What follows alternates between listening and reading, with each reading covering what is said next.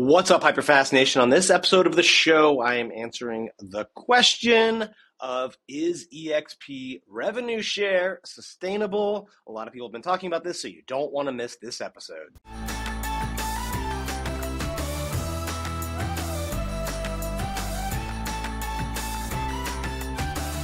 Welcome to this episode of the Hyperfast Show, where I'm looking at the question that comes up a lot from real estate agents about whether or not eXp revenue share is sustainable, right? For those of you who do not know, eXp Realty shares approximately half of the revenue it receives back to the agents that help grow the company, right? So the agents that have sponsored an agent and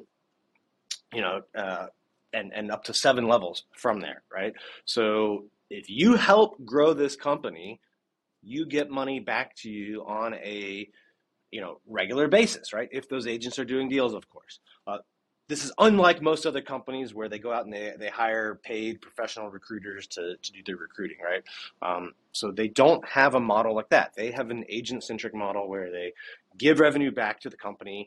In 2022, they shared a little over $220 million back to the agents that helped grow the company. They also, by the way, this is outside of revenue share, another program, but they gave over $40 million in stock awards to eXp agents. So they have multiple ways that they have shared back with the agents that have helped grow the company, the agents that have done production, all sorts of great things. And one of the questions that comes a lot is this sustainable? Now, this question became, I think more apparent in people's minds or more top of mind after Gary Keller, the founder of Keller Williams, started, raising this as an issue, right? That it was not sustainable, that it would not work in a down market. So, is it sustainable? Well, let's look at the results of the last couple quarters to help answer that question. And, in this analysis, I'll look at what some of the other companies have done in recent history, and I'll let you decide if it's sustainable. And by the way, I'll tell you at the end of it some more reasons for my answer. So in 2023, quarter one, let me pull up some information here. That was considered one of the most challenging quarters in real estate in a long, long time, probably since at least 2008, 9 time period. Transaction counts were down, although in many areas prices were not down. We did see transaction counts down, pretty much across the board, right? And it doesn't matter what part of the country you are in. There were less deals happening in Q1 than in certainly several years of recent history. Now, prices weren't down in a lot of areas. Some they were, but in a lot they were not. So again, sometimes people think that I'm saying that the market is down or there's a crash. No, I'm saying transactions were down, which is the most challenging time for real estate brokerages. So how did eXp Realty do in Q1 of 2023? Well, their net profit was $1.5 million. Now, you might think, wow, that's not a lot, right? They're operating on thin margins, right? Because they're a large company, 88,000 real estate agents. Well, let's see how it compared to other large companies, all right? Remax in that same quarter lost $700,000. Real Broker, one of the copycat models of eXp, lost $7.4 million. Fathom, which is a different kind of copycat model, lost $10 million. Douglas Elliman, one of the faster growing, quote unquote luxury brands, lost $17 million. Anywhere Real Estate. Now, Anywhere is what was formerly known as Realogy, which is the parent company of Century 21, Coldwell Banker, Sotheby's, Better Homes and Gardens, Corcoran. I think there's 1 or 2 other brands I might be missing. So Anywhere Real Estate lost $140 million.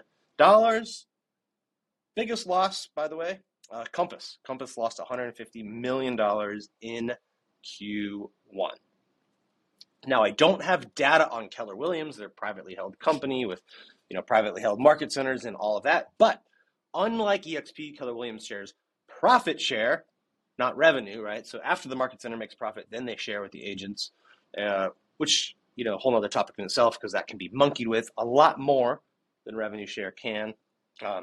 Most people I know at Keller Williams in Q1 did not receive profit share, which leads me to believe that, at least at the market center level, that there were several, if not the majority, in Q1 that did not make a profit. So when you kind of look at the data and think about other real estate brokerages, it's hard to say that the eXp model is not sustainable, in a more challenging environment, when we just, we're in the middle of a very challenging environment, and eXp came out much better than most companies, right? If their model is not sustainable, then certainly Compass, Anywhere, Douglas Elliman, Fathom, Real, right? Any of these competitors, they probably don't have a sustainable model, right? If eXp doesn't. And, for most of those companies, by the way, you don't hear the argument of, is it sustainable? So, I definitely think the numbers speak for themselves. And I know a lot of people are wondering, well, how can that be possible, right? How can they give $250 million back to their agents through revenue share and stock awards and still be sustainable?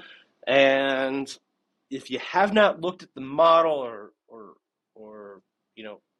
had it explained to you, that's probably why you'd be questioning it, right? So basically what they've done, which is, they're the first of the kind to do this, is they've eliminated all of the friction, all of the inefficiency, all of the costs in between the company and the real estate agent, right? So most real estate companies, whether they're franchise system or corporate owned, they either have corporate layers or franchise layers, and it's, the company, then the international, then all of the regions, right? They sell regions to people. Then the regions go out and they sell franchises. And then, these local broker owners go get a brick and mortar office. They hire staff.